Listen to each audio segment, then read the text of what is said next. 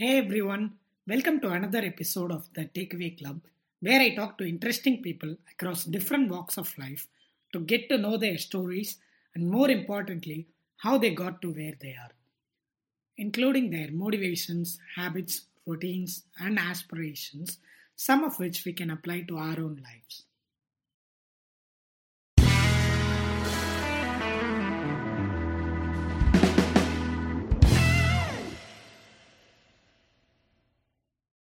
Hey, before we get into the episode, a quick update. Along with the podcast, we now have a newsletter. It's called Beat the Blues, a bite sized curation every Monday with the most interesting and random content that I come across in the week prior. Earlier, I used to do this in an ad hoc manner, sharing an article, giving book recommendations to my friends. That's when one of my friends suggested why not do this in a more organized fashion. And that's why we turn this into a weekly newsletter. It's a small, non intrusive email every Monday with a bulletin of whatever content I am currently into. It could be the books I'm reading, the podcasts I'm learning from, tweet threads that I enjoyed, just a small boost to kickstart your week. And hence the name Beat the Blues. So if you're someone who enjoys insightful random content but don't have the time to sit through and do the dirty work of browsing to find them, you're going to love this. It's super easy. Just head over to thetakeaway.club and hit the subscribe button, and you'll get the very next one.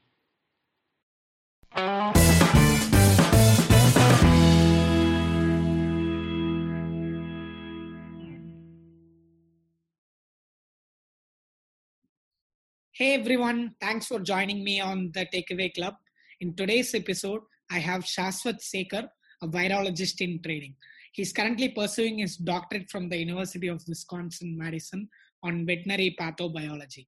His work focuses on the development of vaccines against animal and human coronaviruses. So without further ado, let's jump right into the conversation.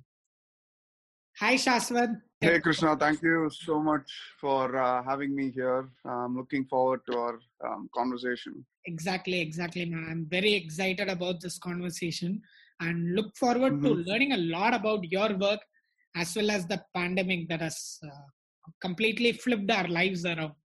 Yep, definitely. Yeah. I want to start off with some context on your background for people listening. Okay. So, as a virologist, what does your day look like?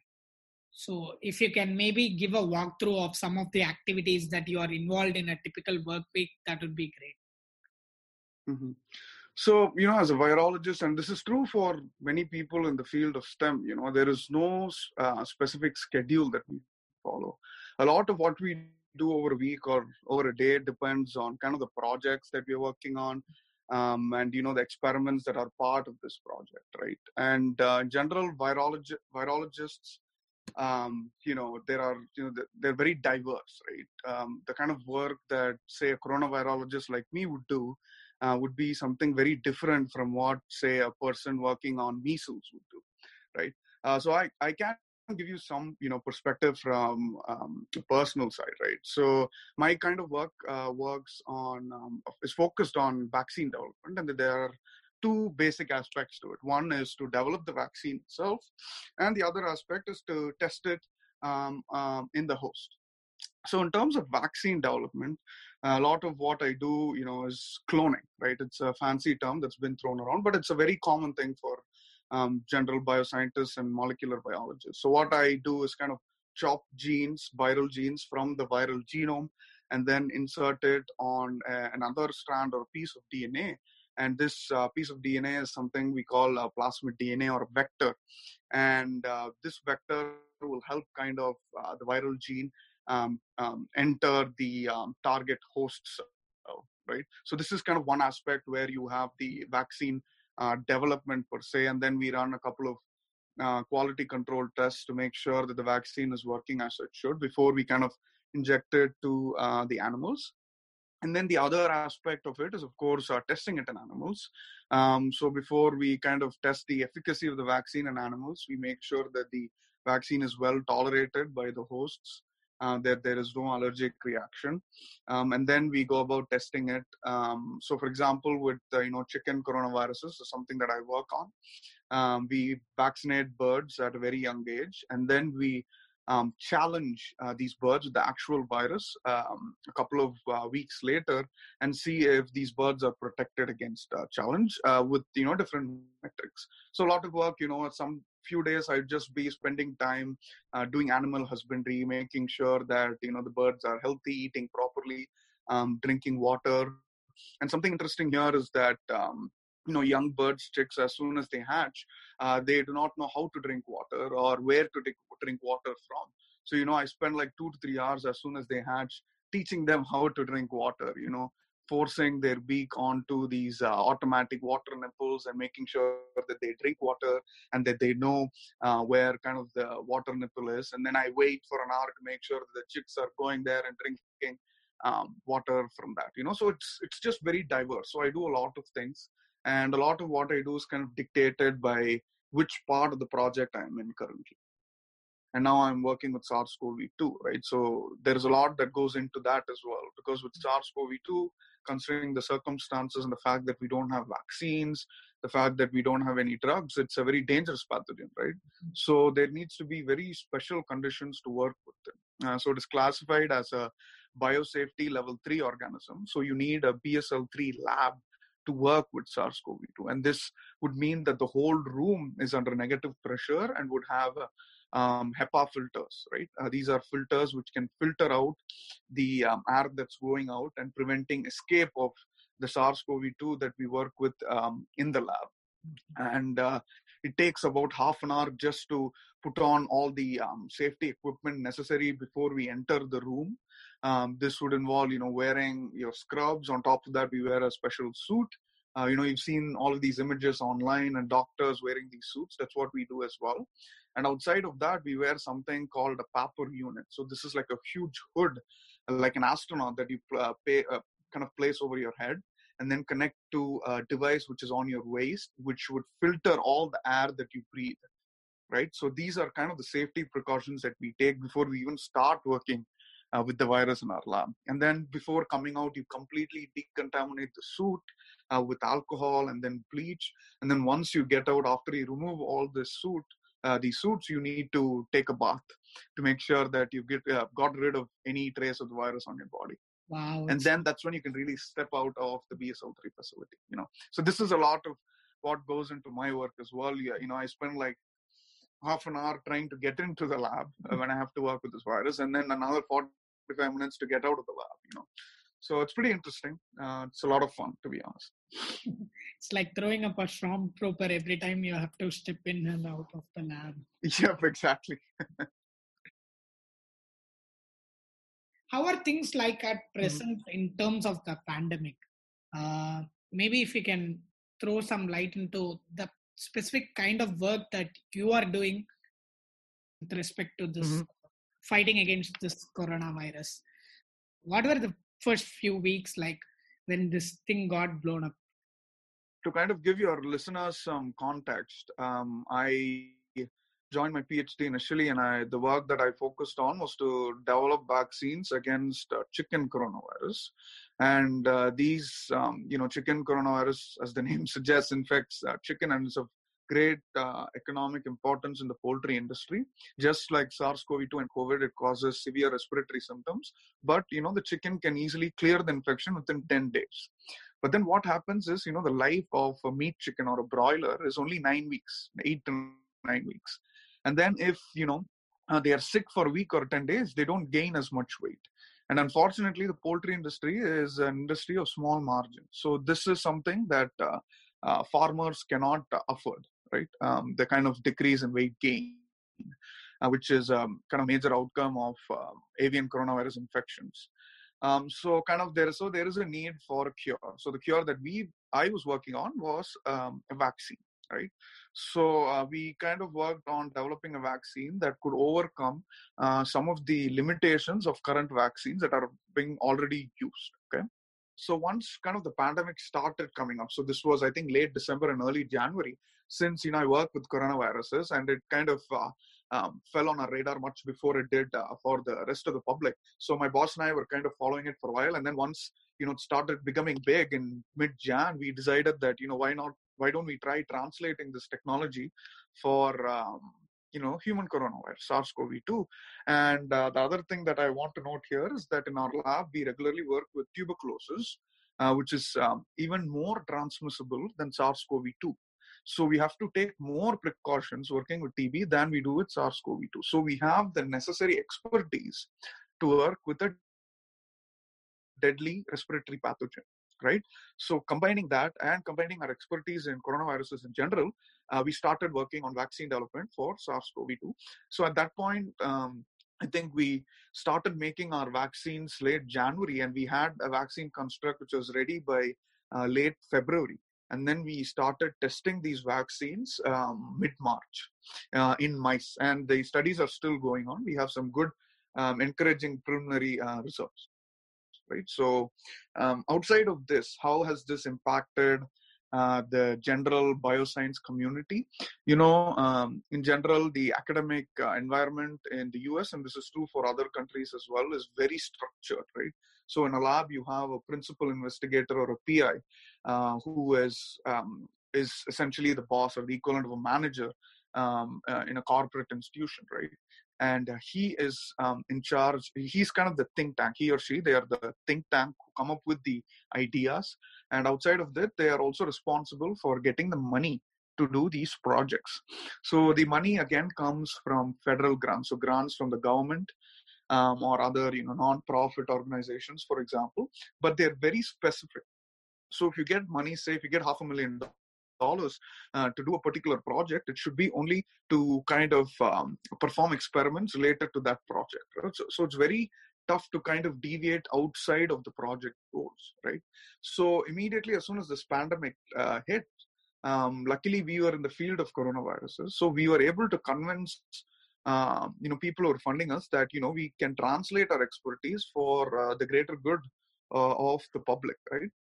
So, but this is not true of many labs in the STEM field, right? They are obviously 99.99% of the labs are not working on coronaviruses. So they were not able to kind of transition to working with coronaviruses. And unfortunately, many of them had to shut down during the lockdown, right?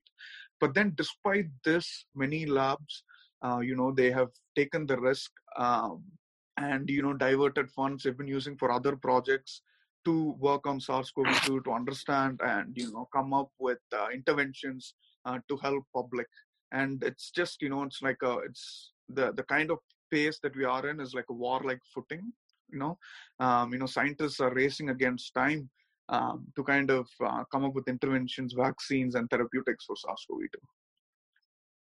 So, as someone who has been working on this much before the rest of the world, what was your initial response like when you saw this exploding the way that it has now? So, what were some of the thoughts going through your mind, say sometime in late December or January? Yeah, so with respect to coronavirologists in general, we've always been kind of outside of center stage. There are other big viruses such as flu and Ebola and Zika. These virologists always get their due, and rightfully, right? These are more important, or were more important than December of 2019. But then coronaviruses have been circulating in animals and humans for a very long time. So for chicken, coronaviruses has been, I think it was recorded, first time it was recorded, I think it was as early as 1930, right? And we still don't have good vaccines, right? And that is because, it's in the poultry industry and not humans. And before SARS-1 hit in 2003, coronavirologists, no one really worked on, especially human coronaviruses. There were like 4 human coronaviruses that cause common cold, right? So there's no real attention. And then once SARS-1 hit, there was more importance given to coronaviruses in general. There were more groups who started working on it. And then, SARS-1 eventually kind of died down. So no one really cared after that. And then MERS hit in 2012 was it. And then again, there was, spurt in attention. but then it eventually died down because MERS never really picked up. But this one has been insane. This is like a great upgrade on SARS-1 in terms of transmissibility, so on and so forth. But working with chicken coronaviruses, we've seen this with chickens. This has happened with chickens 100 years ago, right? Something similar to SARS-1 first came in the 1930s, right? And every 5 years there were new different variants of avian coronavirus that started propping up. And that is what you're seeing with the human coronaviruses too, right? In early 2000s, you had SARS-1. And then early part of this decade, you had MERS. And now you have SARS-2. So we were like, we've seen this before in chickens, right? And people shouldn't take this lightly. Coronaviruses are highly transmissible because for chicken coronaviruses, if one bird in a flock of 10,000 gets infected, within next 2 to 3 days, all of the 10,000 birds get infected, right? So that's how quick it is, right? So we were we were hoping that it'll kind of die out like SARS-1. But, as the weeks went ahead, we kind of felt like the number of cases were precipitously increasing. So that's when, we started, we were like, maybe we should give more importance to it. And let's start thinking of, developing a vaccine for this, Mm-hmm. Multiple terms that are used interchangeably when talking about the infection. You mentioned SARS-CoV-2 and we call it COVID-19 and coronavirus. So what is the distinction between one another? My vague understanding is coronavirus is more like the family, and then SARS-CoV-2 and COVID-19, it's all, I don't know, something like part of the family along with MERS, SARS-CoV-1. Is that right? Or yeah, so in a sense, yeah. So as as a person working in the field, it kind of irks me that when the media uses these terms interchangeably, but they are completely different. So to begin with, coronavirus is a family of viruses, okay, and there are 46 different types of species within coronavirus, okay. So one of those species is SARS-CoV-2. okay. And another is SARS-CoV-1, and another is MERS-CoV. And the virus that I work with is infectious bronchitis virus, which is kind of the chicken coronavirus, is also a species of coronavirus. So coronavirus is the family, and it has 46 different species within the family, right? And one of those viruses is SARS-CoV-2. So SARS-CoV-2 here is the virus. So it is severe acute respiratory syndrome, coronavirus 2, because there has already been version 1 in early 2000s, right? And then COVID is the disease that is caused by SARS-CoV-2, right? It's coronavirus infectious disease, right? And 19, obviously, because of the year that it came up in. So it is the same difference between HIV and AIDS, right? AIDS is the disease or the syndrome which is caused by HIV. Similarly, COVID-19 is the disease that is caused by SARS-CoV-2, which is part of the coronavirus family. So in a sense, there is a chance that this very SARS-CoV-2 might cause something other than COVID-19. No, COVID-19 is just a broad definition for all of the symptoms that you see, right? And viruses are very specific in terms of the symptoms they cause. So SARS-CoV-2 can only cause COVID-19 so far, okay. So right? That's all we know. Every virus gets one disease that it can infect people with. Yes, yeah, but we don't know what SARS-CoV-3 or 4 will hold. Okay. What will happen with those. So wow. So could you shed some light on the evolution of the virus, since we talk about the family and its neighbors and everyone? I mean, you mentioned there were like 46 types of viruses. We are only 2 down now, right? Or if we take MERS, 3 down. So that looks like there is still a lot where it came from. I mean, I understand it originated, this particular virus SARS-CoV-2. It originated from the wet markets in Wuhan. But why now? How does this whole thing blow up like this? Is it how does it work in a scientific perspective? Is it a case of, there are all these different actions, action A plus B plus C, and then boom, you just trigger a new virus? Yep. So So I want to give again some context. I always like to, tell a decent story, right? So I'm again going to go on a tangent, but this will be, hopefully will be informative. But in general, what you've been noticing for all of these new emerging infections, right? Take Zika, take Ebola, MERS, SARS-1, and even SARS-2. They have all been spillover incidents, right? So these are all cases of zoonotic infections, right? So this term would mean kind of jumping, the virus is literally jumping from an animal to humans, right? And for SARS-1, MERS, and scientists speculate for SARS-CoV-2 as well, that this jump would have come from bats, right? Bats, as you would know, are like the most diverse species when it comes to mammals. I think it's bats and rodents. So proportionally, they have a lot of viruses in them, right? Because of which you see a lot of these jumps from bats to humans. So, and this is for SARS-1, MERS, and SARS-2, right? And outside of these three important coronaviruses, there are four other human coronaviruses that cause common cold. So 30% of the common cold infections in the world are caused by human coronaviruses, which are not SARS or MERS. Okay, and these coronaviruses, like thousands of years ago, would have been like SARS-1 or SARS-2, right? At some point, they would have jumped from bats to, or some other reservoir. We don't know which animals were the reservoir. Would have jumped from bats to, or that animal reservoir to humans, and now they have become human viruses, right? And that's what's happening right now with SARS-1 and 2. Okay, and with respect to specific things that need to happen for a virus to jump from one host to another, is that viruses are very specific in terms of the host they infect, and also the kind of cells they infect within a host. Okay, and that can dictate what kind of clinical signs host will kind of represent.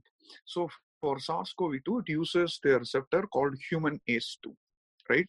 So for this kind of bat virus to transition from bats to humans, the virus really needs to learn how to use the human receptor, right? It's kind of a door, and it needs to know how to open this door to enter the cell. So that is one big adaptation, right? And that is one of the biggest barriers that a virus has. So how this could have happened is, scientists speculate that it was not a direct jump from bats to humans, and that there was some intermediary reservoir.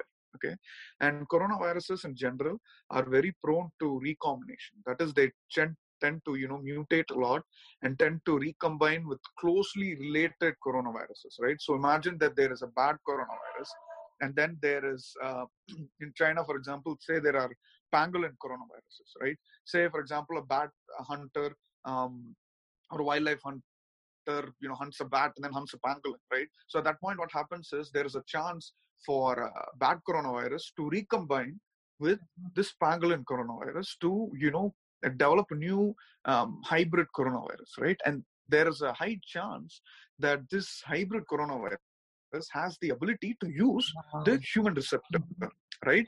And then eventually in these wet markets, when there is just poor hygiene conditions, and then these exotic animals are caged in close quarters, and there is fecal transmission from one animal to another. So there are so many different animal species. Proportionally, there are so many different animal coronaviruses, and then you have humans in this scene as well. So what happens is, humans, we have really put ourselves in circumstances where we are exposing ourselves to these recombinant coronaviruses, and then this coronavirus just happened to where it came, so it just evolutionarily adapted to humans really well. So I guess the biggest adaptation that this bad coronavirus would have undergone is to learn how to use the receptor for entry, which is the human ACE2, right? After what you explained, in retrospect, it makes sense why this happened somewhere in the wet market like that. Exactly. So I think going forward, the ways in which you can prevent such pandemics is to step up surveillance, right? Pump in research to understand what are the different types of viruses that are circulating in these animals, especially bats and rodents, because these are the most diverse mammal species out there, and proportionally, they have a lot more viruses circulating, right? So, if we understand the type of viruses that are circulating and kind of see how far they are from When you getting say used to, diverse, I have a I'm sorry. I just had this question there. When you say bats and rodents are diverse, Uh-huh. Uh-huh. what exactly do you mean by that? So there are multiple species within bats. There are different type of bats out there, right?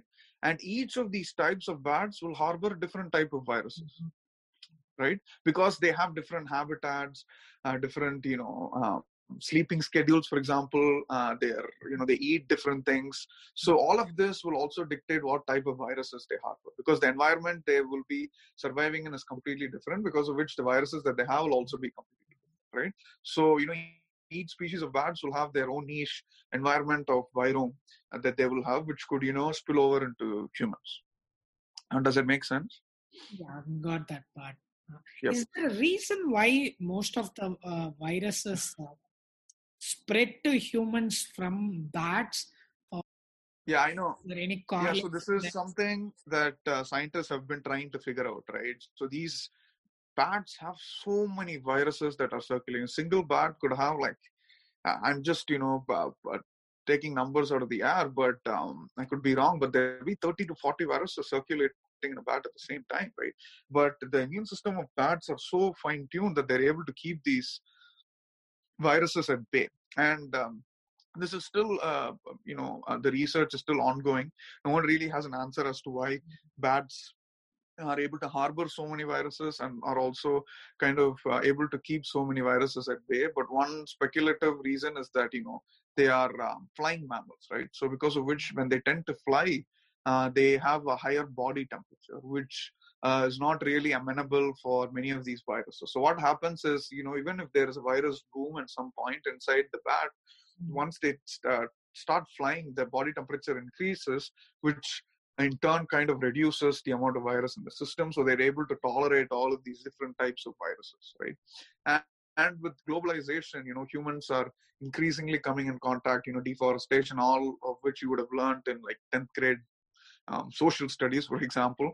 There is this deforestation, so on and so forth. So there is a lot more interaction with bats in the wild. So, naturally there is more spillover these days.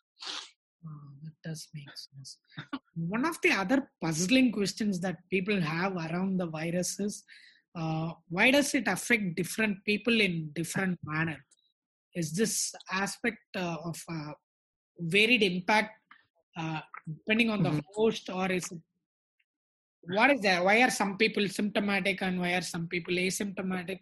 What are the factors at play there uh, that gives out this Right. different reactions from different people infected with the virus?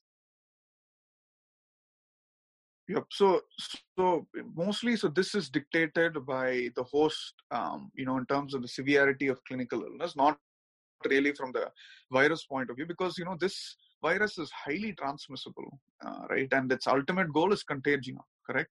And this is like the Virat Kohli of viruses. So it doesn't need to really change anything, to be honest, right? So all of these different clinical manifestations comes from the perspective of the host. You have certain populations which are more vulnerable, right? For example, older people above the age of 60 or 70. And age is in general a proxy for your health and also a proxy for your immune system, right? So the faster your immune system is able to control the virus, the lesser the symptoms will be, right? And again, people with comorbidities such as diabetes or cardiovascular diseases or people who smoke generally tend to have weakened immune systems. And even people who are immune compromised, those who have HIV/AIDS or are in chemotherapy, these people have lower or weaker immune systems, so they're not able to mount as much of an immune response, which leads to worse outcomes. And outside of this, another feature is that there is uncontrolled immune activation, which leads to a term called cytokine storm, right? So to kind of give you some context, what happens is that your virus kind of initially hops on to your upper respiratory tract. Okay, so if you're a healthy individual and if you have a good immune system, your immune system is able to immediately detect it. So your immune system is again kind of split into two different arms. You have the innate system and then you have the adaptive system. The innate system is very quick in response, but it is very general. It's not very specific and not as robust as the other arm, which is called the adaptive immune response, which are your B and T cells, your white blood cells. Um, and this adaptive immune response is more specific, more potent, but takes time to kick in, right? Because your body needs to kind of identify what the virus is and eventually mount a very specific response to it. So what happens is when the virus initially hops on to your upper respiratory tract, your innate immune response kicks in, right? So it kicks in, and if you have a healthy immune system, it's able to immediately clear the infection, and it releases molecules called cytokines. So these cytokines have multiple functions. There are different type of cytokines that exist, and each of these has different functions. And it's just a huge repertoire of cytokines that exist. And in moderation, it is very helpful, right? But what happens is if your immune system is not able to detect it and control it, the virus gradually moves from the upper respiratory tract, from your upper trachea to the lungs. And that's when it starts getting more serious. And then in response, the air sacs in your lungs starts releasing so much fluid, which leads to, breathlessness and eventual, need of ventilator and ARDS, which is acute respiratory distress syndrome. And outside of this, what happens is sometimes your immune system will try to overcompensate and go into overdrive, which means that in order to get rid of the virus at any cost, it releases so much cytokine, right? So cytokines in moderation will kill the virus infected cells. But what happens is that if there is a lot of localized cytokines, the immune cells will also start killing the bystander cells which are not infected, and cause a lot of inflammation and damage to the lung, right? Which is what causes your acute respiratory distress syndrome. So a lot of this, the difference in the symptoms comes down to the status of your immune system, right? And another important thing that I want to highlight is that children. So, for example, for flu, the vulnerable populations are young children and older people, right? So you would think that there should be the same case for COVID, but that's not the case. Older people are vulnerable, but children, for some reason, are not as vulnerable as they are to the flu. And scientists are speculating. They still haven't found out why that's the case. One particular reason is that children and healthy individuals in general have more or a higher density of human ACE2 than older people. This seems counterintuitive, right? You would think that if you have more human ACE2, it would, exactly, right? But that's not the case. What happens is, human ACE2, it is there for a reason in the host, right? It is not there for the virus to use. So humans have a function for it, and it plays an important role in immune modulation, right? So scientists believe that if you have more human ACE2, you have a more balanced immune response or a dampened immune response, and there is no uncontrolled cytokine storm. So that is a potential reason why maybe children have less severe symptoms as well as healthy adults. So these are a few reasons why there are just a myriad of different symptoms out there. So on the same lines, how much of a correlation is there between the blood type and the risk of a person getting infected? I read a couple of reports where people of a particular blood type, they seem to be more at risk of getting infected. Yeah, so there was I think the study that you were referring to was actually a very neat study that was done in Italy and Spain, where they, I think, recruited I think it was close to 2,000 patients. I'm not entirely sure. So the idea of that study was to compare the genomes, right, to see if there are any differences between people who had symptomatic disease, who had severe disease, and those who had mild disease. All right. And of course, the media will only focus on things that are that make more sense to them, which was blood type. But there were other conclusions that also came from that study, right? There were, I think, three distinct conclusions. One was the blood type, obviously, where they showed that people who had blood type A had a 50% greater risk of severe disease, versus people who had blood type O had a 50% lower risk of getting severe disease. Again, this is not whether you will get infected or not, but this is more down to how severe the disease will be, right? Whether you have mild symptoms or if you have severe symptoms. So the other kind of two other places where they found mutations or differences between the genome of these two groups is that one region was in uh, a protein that is involved. It's called a transporter protein, and it is shown to have interact with human ACE2 in some form, right? And this is another region that they found a difference in. Again, they don't know how this really affects disease outcome. And the third kind of region that they looked at was there was a mutation in one of these cytokines. So there is a cytokine called interleukin 6 or IL-6, which is a pro-inflammatory cytokine. So this cytokine will promote inflammation, right? So this in moderation is very important for viral control or any pathogen control. But again, maybe the scientists speculate that mutations in this gene could lead to, excess production of this IL-6, which could, worsen the disease outcome. So these were kind of the main talking points of this paper. And, blood type correlation was also, again, one particular finding. And again, more studies needs to be done to definitively say that this blood type would really cause worse outcomes.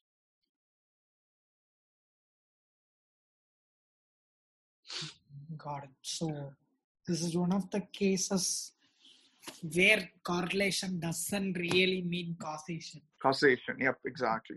So that's a kind of a relief actually, because the headlines that were being thrown around is A positive is one of the blood types that is very vulnerable, and I happen to be A positive. So personally, really worried. No, in general, so that's the thing, right? You need to rank the outcomes of certain things, right? So you are a young and healthy individual, so that would precede any other risk factor that you have, right? So if you're a young, healthy individual, the chances of you having a severe infection is very low, right? Irrespective of the blood type that you would have, right? At this point, that's what it seems like, right? But for people, I don't want to raise any alarms, but older people or people with weakened immune systems with blood type A, maybe you could have worse outcomes, but we don't know again. There's just, so something that needs to be put out there is the fact that this virus is only 6 months old, right? And the amount of information that we know about this virus already, thanks to so many scientists around the world, is just amazing, right? We've been studying HIV for the past 30 odd years, flu for the past 100 odd years, and we don't have a good vaccine for that yet, right? But the way in which we are progressing for a vaccine now for SARS-CoV-2 is just unprecedented. So the amount of work that's going into it is just amazing. But at the same time, you should take it with a grain of salt, because some of these studies are being put in preprint journals which have not been peer reviewed yet. So whenever we publish academic papers, they need to go through a peer review process where experts in the field will review your paper, make sure that it meets scientific standards and rigor, and only then will it be published, right? But some of these reports that are coming out have been are being put up in these non-peer reviewed journals, right? So they have not been critically analyzed by experts in the field. But then the media is always out for news, so they're gonna jump onto this, right? But as a public, you can't really blame the media. They are out for news. But as public, they should take it with a grain of salt and see if, I know it's tough for the public to do that. Even for me being in the field, it's very tough to keep abreast of all of these new findings that are coming up, right? So you should take it with a grain of salt and make sure that this has been published in a journal that's that goes through a peer review process. So I want to get your thoughts on testing.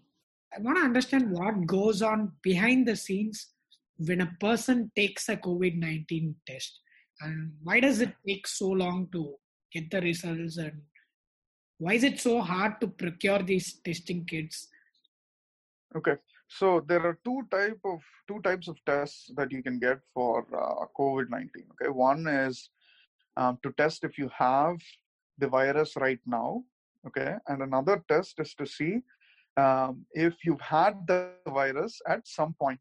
Okay, so there are two clear distinctions. Okay, so the first part, which is to show that you actually have an active infection, is potentially when you have symptomatic patients who go in and then you get either a saliva or you get a nasal swab. And then what happens is that kind of process that goes through is that they will kind of dip it in a liquid. And then what they will do, or technicians in general, will harvest RNA. So this SARS-CoV-2 is an RNA virus. Okay. So the genetic material is in the form of RNA versus, humans are DNA. You also have other DNA viruses. But so what you do is that take this fluid and then you extract the RNA from this fluid, and then you perform something called reverse transcription, where you convert this RNA into DNA, like how HIV would do it.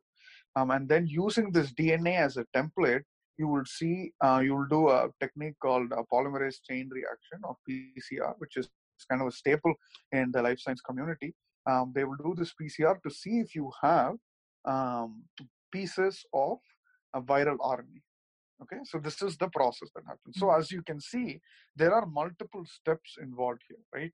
And RNA is very fragile, to be honest, right? So there needs to be a cold chain for it. And to do each of these extractions, right? Um, Extracting RNA is not that big of a limiting factor, but then converting this RNA to cDNA, you need a very specialized machinery called a reverse transcription machinery, right? And right now we kind of derive it synthetically based off of certain retroviruses like HIV, not exactly HIV, but other retroviruses. So these things, it's very difficult to scale this particular reagent for mass testing, right? So that is a big limiting factor, and that is why it is nearly impossible to have billions of tests, right? Even right now, we've 6 months into this pandemic, and we don't have enough tests, because that is a huge limiting factor, right? So this is one type of test that they do. The other one is antibody testing, where this will inform whether you've had the virus at some point before, right? So what they do is take blood from you, harvest serum, and then see if you have SARS-CoV-2 specific antibodies in the serum. Okay, this is a straightforward test. Okay, this can be done quickly, something like a pinprick. Get the blood and put it on a membrane, and you'll know if you have it or not. Okay, but again, the problems with those is that right now you have it. I see more and more companies coming out with that. But the problem with that is that you need to validate it. Okay, so you need to make sure that it detects all positives and it negates all negatives, right? You don't want a high false positive rate, right? That can be very detrimental. So the time it takes to validate these tests will be long, because you don't want any false tests out there, right? So that is kind of the limiting factor. So I think going forward, you'll have more and more of these antibody tests, but antibody tests will not tell you if you have a current infection. Okay, because antibodies takes time to develop, so you'll have good detectable antibody titers like 2 weeks after you have the actual infection, right? By the time you could have cleared the infection, right, or you have no symptoms at that point, right? So these are two clear distinctions. And all of these reagents, in general, when we do it in our lab, these kits come from different parts of the world. They're manufactured in different parts of the world, and then this company kind of puts it together, right? So you need all of these different manufacturing units working full time overdrive to come up with tests, millions of tests, right? So that is a huge problem. And countries like China are like the manufacturing hub of the world, and they were shut down for a long time, right?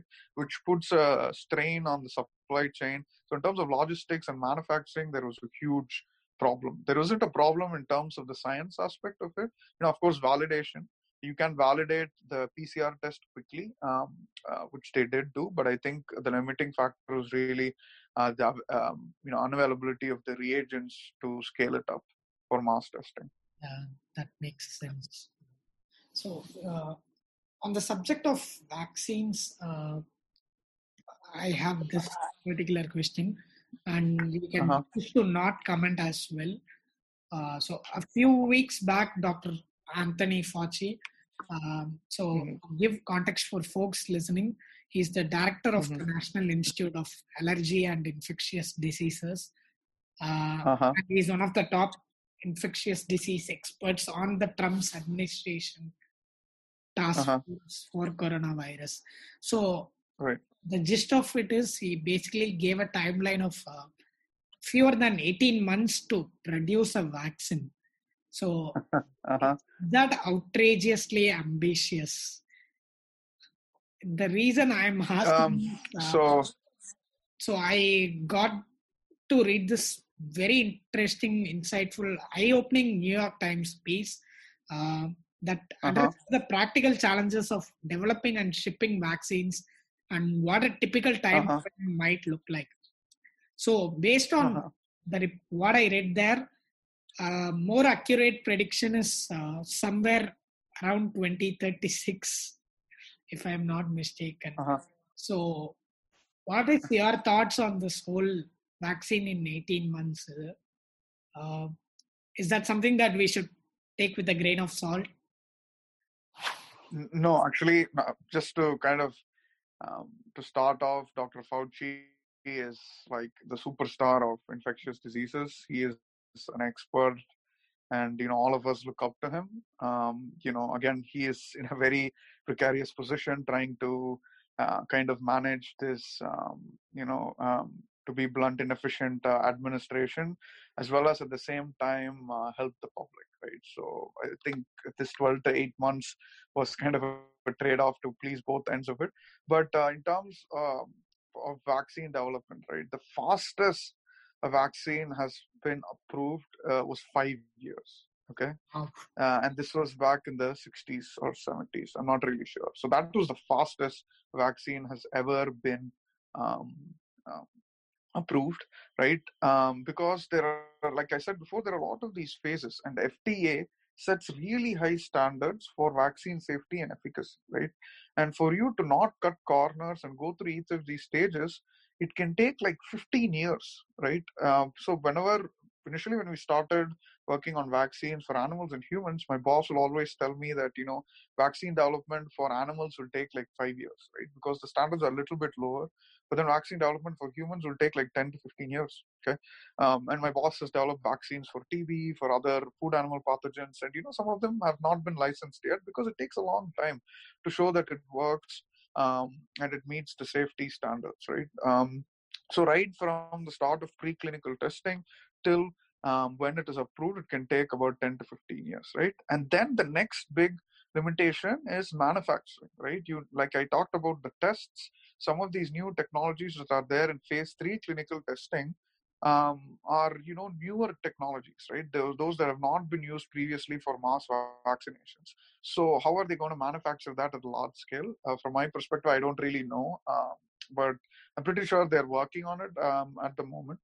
But it's just, but again, that scientists are moving at an unprecedented rate, and most of this preclinical testing has already been done for MERS and SARS-1, and because of these pharma companies, big budget, they were able to also do their preclinical testing for SARS-2 within 2 months. They developed the vaccine within a month, tested it in different animal models with 2 to 3 months, and then immediately started clinical testing, right? So the worry now is that we really don't know what's going on with respect to the clinical trials.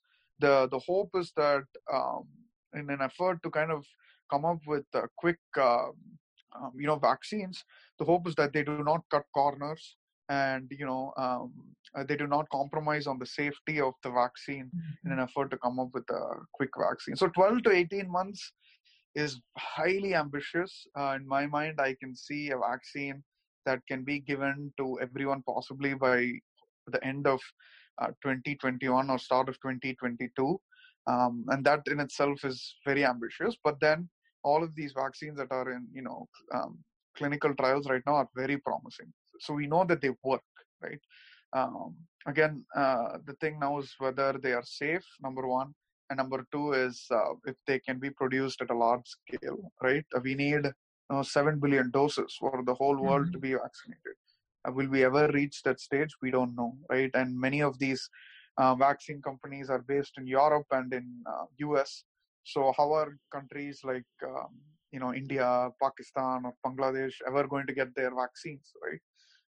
So these are the questions that need to be answered, and the more practical limitations outside of science.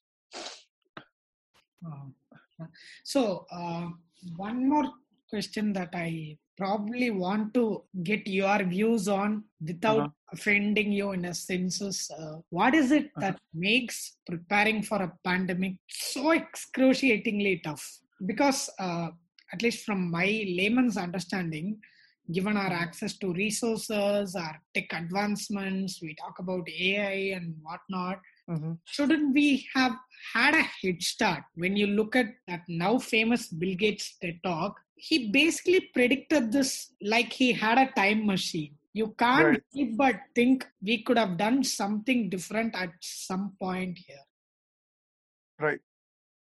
So again, the biggest problem is funding, right? So scientists have been harping about this for a long, long time. So this is kind of an integral part of Virology 101 that I took.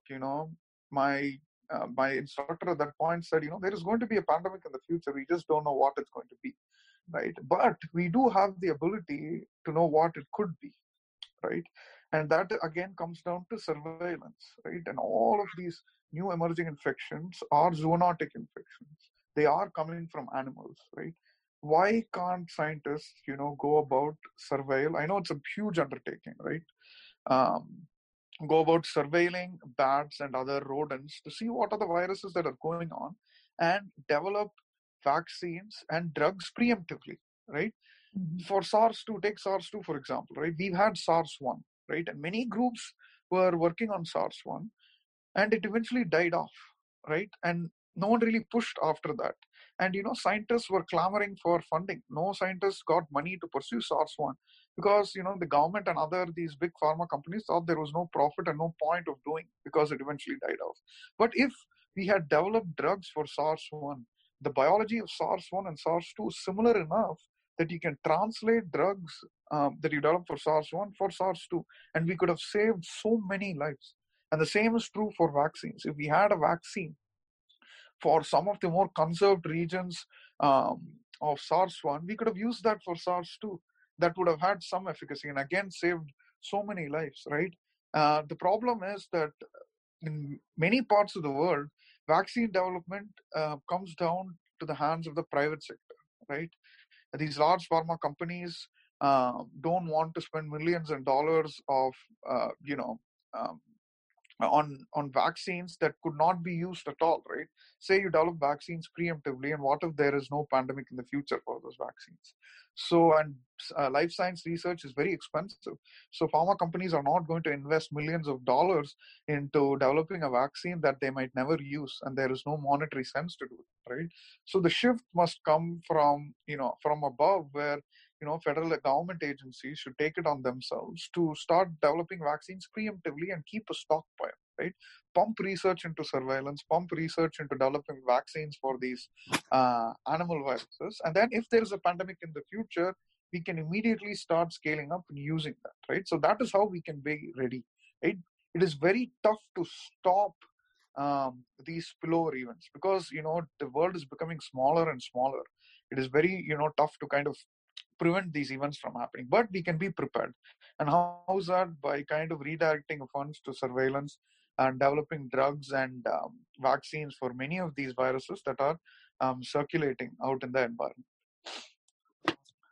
Yeah, that makes a lot of sense. And we are fortunate enough that someone like a Bill Gates or a Warren Buffett, people who have real influence over things like this, are actually raising their voices to invest in such initiatives preemptively, like you mentioned. And the worst part is probably you have these internet trolls who still take a dig at Bill Gates. He's trying to rule the world. Yep. I personally admire him a lot, and I've been following him for quite a while, and he does look like he has genuine interest at heart. Yep. Something from our perspective is that Bill and Melinda Gates Foundation funds a lot of research focused on diseases in tropical areas, right? Conditions like malaria, diseases like malaria, and then TB, and then so many other diseases in Africa. Many groups in the US are studying these diseases, and all of them are funded by the Bill and Melinda Gates Foundation, right? They are very generous, and Bill Gates needs to be appreciated for his philanthropic efforts, definitely. And I mean, there are always going to be people on the other end of the spectrum, but that's how the world is, so you can't do much about it. That's very true, man. So I have a few people who came up with a lot of interesting questions that they wanted your opinion on. Okay. So I want to jump into the Q&A now. We had a couple on the transmission, and there is probably some of which that we have already covered in the course of the conversation. One of the questions is, I see a trend where the incubation period for people affected has risen from 14 days to 21 days. Is there a case for the virus getting more comfortable and stronger within the human body? That's actually very interesting. Yep. So I haven't come across any studies which have specifically looked at that. But then again, there's just so many of these papers that are coming out these days. It's tough for me to keep abreast. But in terms of the populations that are getting infected, maybe there is a shift from older people to younger people that could potentially explain why there is a longer incubation period, because the virus is finding it tough to kind of establish an infection and before symptoms start to appear. That could be one reason. The other reason is not necessarily reason, but at the genetic level, right? There are very few mutations that have a phenotype per se. So there are few mutations that have come up in some of the circulating strains, but that does not really translate into a difference in how the virus transmits or replicates in humans yet. Because again, this is, like I said, is the Virat Kohli of viruses, right? So it doesn't really need to change anything, right? Unless there is a bottleneck. Say you come up with some silver bullet drug in the future, and there is a bottleneck there, and maybe at that point mutations could lead to drug resistant viruses, right? So as of now, in my understanding and knowledge, there has been no development of any of these new viruses or new mutations or anything, or better adaptation, right? I think to begin with, these viruses are very well adapted to humans. Okay, so I'm going to move on to the next one here at this point. This one is on the transmission dynamics of the virus. There were actually a couple of questions on the same subject. So one was about why the symptoms are not uniform or distinct, that we covered at depth in one of the earlier parts of the conversation. So the other question we have here is, because we have a lot of debate on whether to order food and the safety of it. So does this virus spread through food? Say somehow it landed on my food and I ate it. What are the chances that I'll be infected? The chances are very low. Again, there are multiple things that you need to take into consideration here. Is that this virus is very sensitive. These, getting into the technical side of it, these viruses are envelope viruses, so in general they're more sensitive. But like I said, these SARS-CoV-2 infects a particular type of cells, which is present only in the upper respiratory tract, right? The food that you ingest does not go through the upper respiratory tract, right? So the chances that you would really get infected with SARS-CoV-2 on food is very, very negligible, right? But, people ordering food from outside, what I would suggest is to kind of clean the surfaces of the packaging that you get, but don't really, look to sanitize any of the food per se. If you just clean fresh fruits and vegetables, that's more than enough. But usually they are just there on the surfaces. So just the containers or packets, if you sanitize it well enough, it's fine. There is literally no way it's going to transmit via food. And even one of the common symptoms that people have been noticing is diarrhea. So which means that the virus is able to establish infection in the gut mucosa, but then again, it needs to start the infection from the upper respiratory tract, right? It can't directly go to the gut and initiate an infection, right? So it is a gradual process. So you can't really, the long story short, you can't really get infected from food, eating food. Very relieving. Yeah. So I have one on immunity here. As someone who has no choice but to go out on the field for work, right, and possibly even interacting with people who have tested positive eventually, I have taken the test 4 times already, and it has all come back negative. Is it possible that I might have encountered the virus without actually contracting it? So, this person also has a follow-up on that. If a test comes back negative, how much can I actually test it? So the reason I am very specific about this is I have old folks at home, and I'm constantly afraid I might have the virus without getting infected, but I'll still spread it to them. So is that clear, or do you want me to go through the question once more? No, I think that's clear. So I think a distinction for the kind of the listener to clarify is what type of testing they got, right?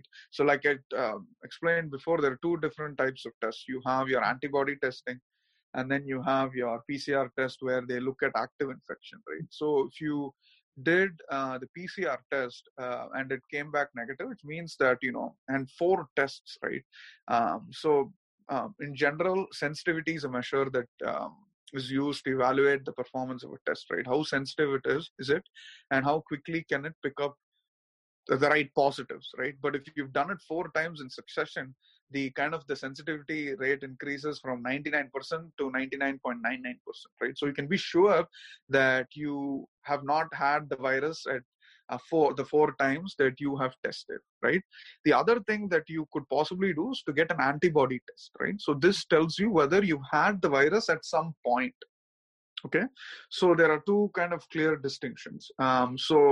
The chances that you don't have the virus is pretty high since you had 4 negative tests. But if you are really curious and want to know if you've had the virus at some point before, then I would suggest that you do an antibody test.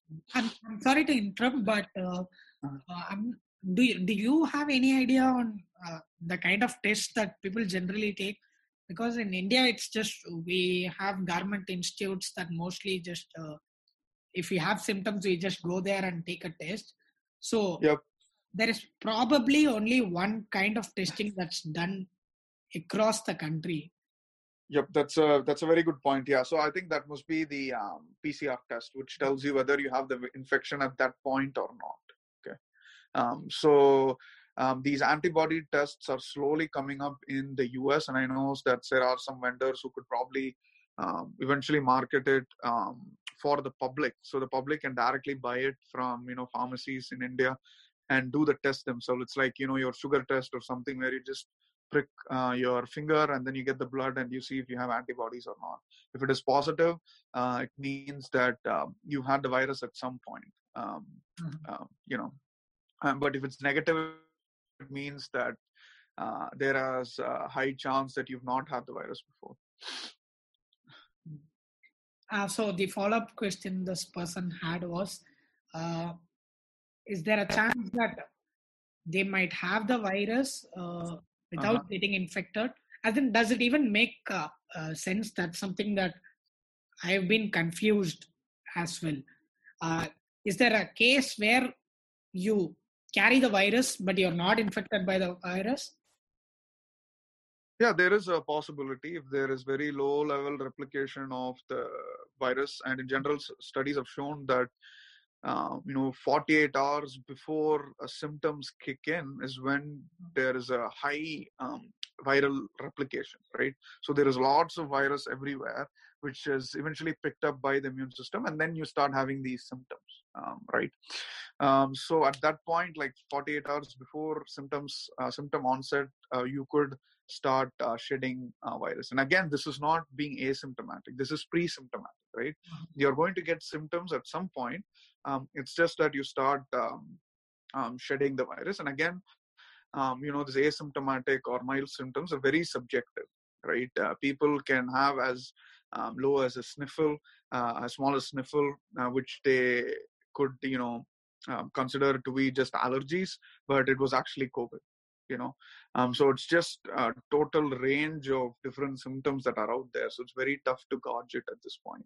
But scientifically, yes, it is definitely possible for the virus to kind of replicate without any symptoms if there is low level replication, which could potentially still facilitate transmission. That I do not know, but in my mind, I think it could.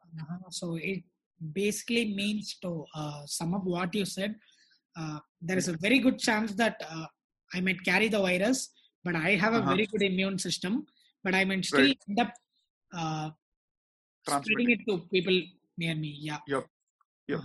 Wow, that's actually scary, man. So, yep, that is, I think, one of the biggest drivers of transmission for SARS-CoV-2. This pre-symptomatic or asymptomatic spread. Okay. So I have this very generic question, but something that we have all been pondering here back in India is, are masks genuinely useful? Or what? Masks. Sorry, I didn't catch. Are masks? Yes, definitely. So masks will prevent, say you have COVID or you have symptoms, it will prevent others from contracting the disease, right? So as a community, just like taking vaccines and gaining herd immunity at some point, it's important that all individuals in the community wear masks. So, so that it might not prevent you from getting infection, but it does, prevent you from transmitting the virus. So I think the chances of you spreading the virus reduces from 70% to 1%, even if you wear a normal surgical mask and not even your N95s, right? And with N95s, the chances go down even lower, So, and with N95s, you can also prevent contraction, right? So with normal surgical masks, you can, prevent kind of giving the disease to another person or transmitting the virus.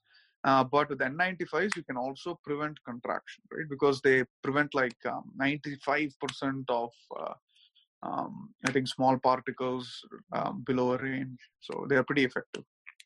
Actually, but again, there are ways in which you should wear an N95. If you do it properly, you can prevent, contracting the virus. I came across this very interesting article. There were a couple of stylists in Missouri. So working in a salon, and apparently they got tested positive, but they didn't know that. They went about just basically styling people in their salons. They interacted with about 140, 150 odd customers before they eventually got to know that they had the virus. But luckily, none of the people that were in contact with these two stylists, they got the virus because they were wearing masks.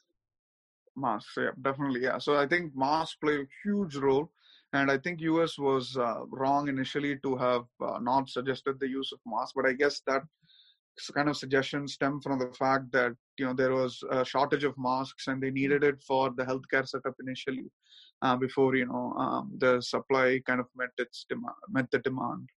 But yeah, I mean, masks are very helpful, and I highly recommend that people wear masks all the time when they go outside. So I have the last question here. What are your thoughts on Ayurvedic medicine, such as Patanjali, who are advertising their drugs for the coronavirus? Okay. So the thing with Ayurveda is that, there are a lot of these medications or therapies that have been studied in a scientific manner and have been proven to be kind of effective, right? But a large part of it has not been scientifically proven, right? And as a PhD student, you're trained to view everything critically. And the point here is that have they really done any of these clinical trials to show that this would work in humans? No. And for example, look at hydroxychloroquine, look at remdesivir. All of these two drugs were touted to be the kind of the drugs for COVID, but none of them worked when they tested humans, and then they closed it completely. And then now they're looking at other opportunities. Can you do the same thing with this Ayurvedic medicine that's come out? There are some benefits to for Ayurveda for other diseases or conditions, but it has not been tested for coronavirus or for COVID. And I don't think people should take it, and they will be under this false impression that they will be protected, and they're going to go about contracting the virus and then transmitting the virus to everyone, because we've not really tested it. The chances of it working, yeah, potentially it could work. As a scientist, you are led to believe there are two sides to a coin, so there are chances that it could work, but I'm going to base my answer on evidence, right? Unless I see data to show that it works, I'm not really going to trust that. So that's my standing on this whole Ayurveda kind of controversy that's floating around. So that's it from the aspect of the crowdsourced questions that I have here. And I do Awesome. have a couple of questions before we wrap up for the day. Okay. I know throughout the episode we have it has taken a rather pessimistic tone toward the end, at least as we progress. Right. I mean, merely because of the situation we find ourselves in. So you look at right. The vaccine's not available, you have folks dying. But so is there anything, any kinds of progress that we have made so far? Any positive note to close with? I'm particularly keen on a couple of names that got thrown around in the recent weeks. And one was the remdesivir, and the other was the mRNA. So you mentioned these names in the course of the conversation as well. So is there anything interesting there? Any glimmer of hope at this point? Yep. So kind of there are two different interventions that you can take for COVID. Okay. One is you have vaccines, and the other is that you have drugs, right? Vaccines are something that is very important in eventually eradicating the virus, like we did for smallpox, for example. Is that it prevents disease in itself completely, right?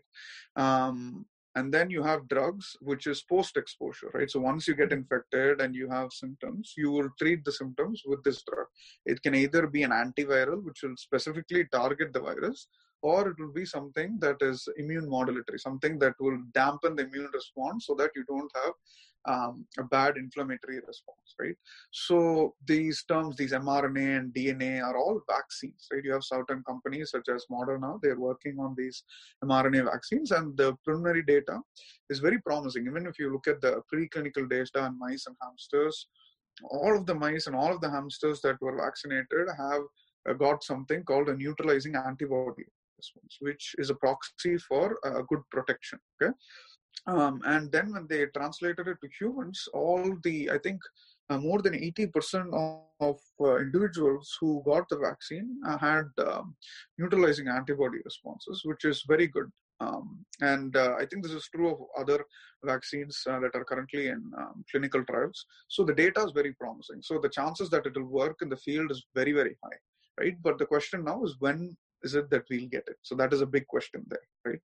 So vaccines we know will work, but it takes a time to produce, right? And then now moving on to drugs.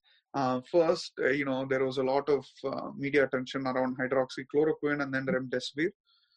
Hydroxychloroquine, again, the mechanism of action is unknown.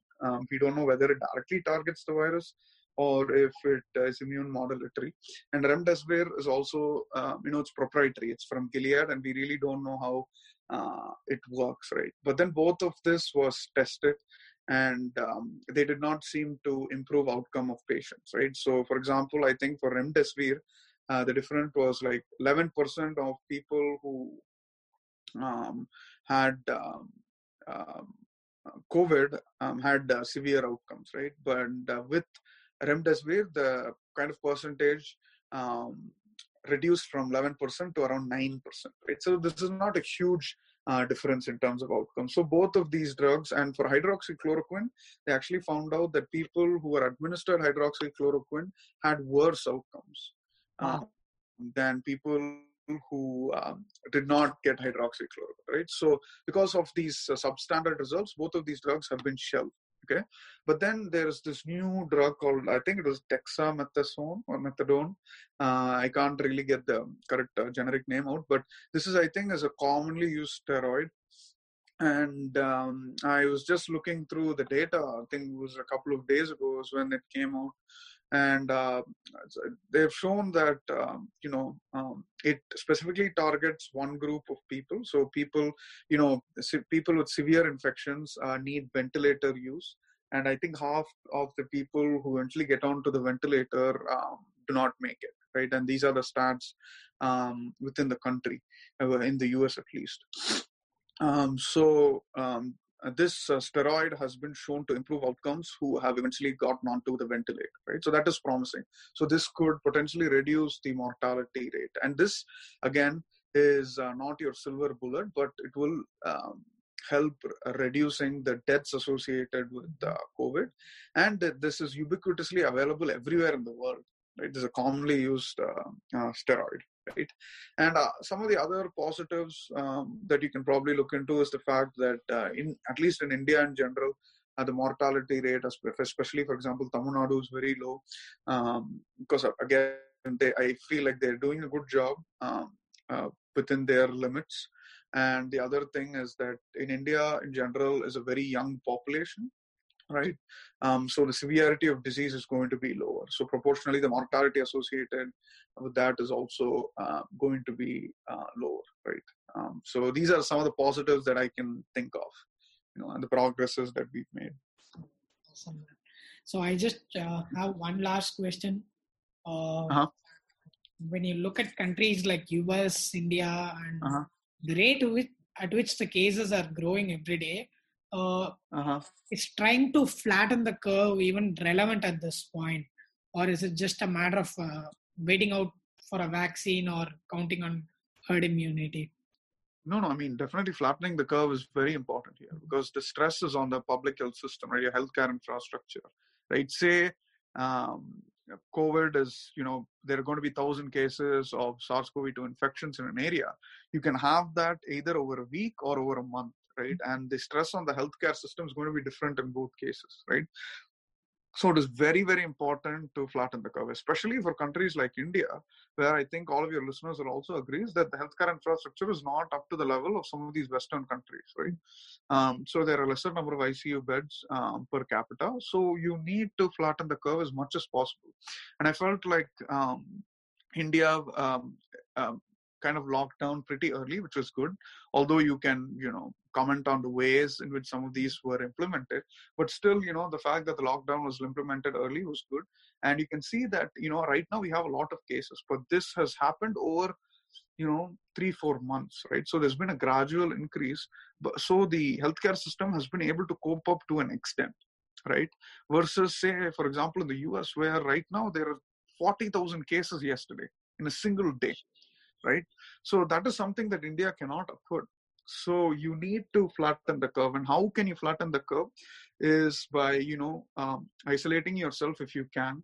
If you can work from home, please do that. Limit the times that you go outside of your house, and then wear masks all the time that you go outside. Maintain social distancing, 6 feet and 12 feet if possible. So if you do all of that, you can flatten the curve as a community and help the healthcare system.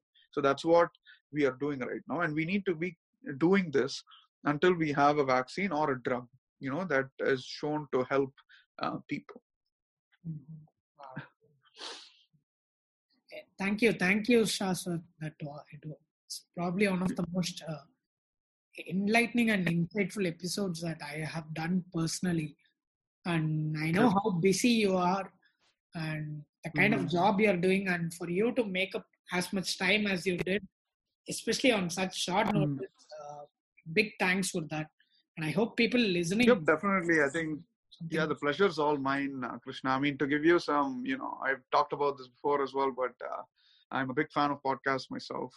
So it's just, cool that I'm coming in to a podcast as a guest myself. So there is some personal motivation from my end too, apart from the greater good and the fact that, I also want to be able to communicate science and also inform the public of the right things to do, right? And answer some of the questions as well. So yeah, I'm happy that you contacted me and we were able to do this. Wish you all the best in your fight against the virus. Yep, thank you, Krishna, and keep doing this.